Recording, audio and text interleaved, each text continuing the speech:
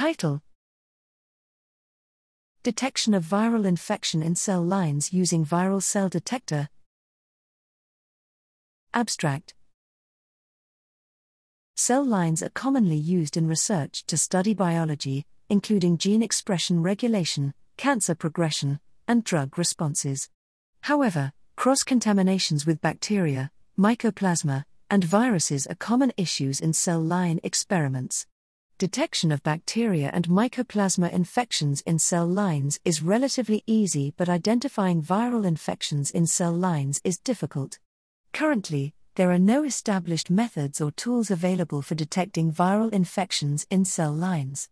To address this challenge, we developed a tool called ViralCellDetector that detects viruses through mapping RNA-seq data to a library of virus genome. Using this tool, we observed that around 10% of experiments with the MCF7 cell line were likely infected with viruses.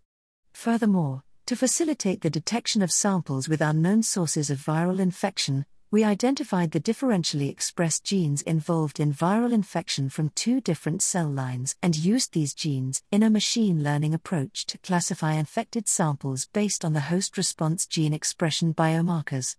Our model reclassifies the infected and non-infected samples with an AUC of 0.91 and an accuracy of 0.93.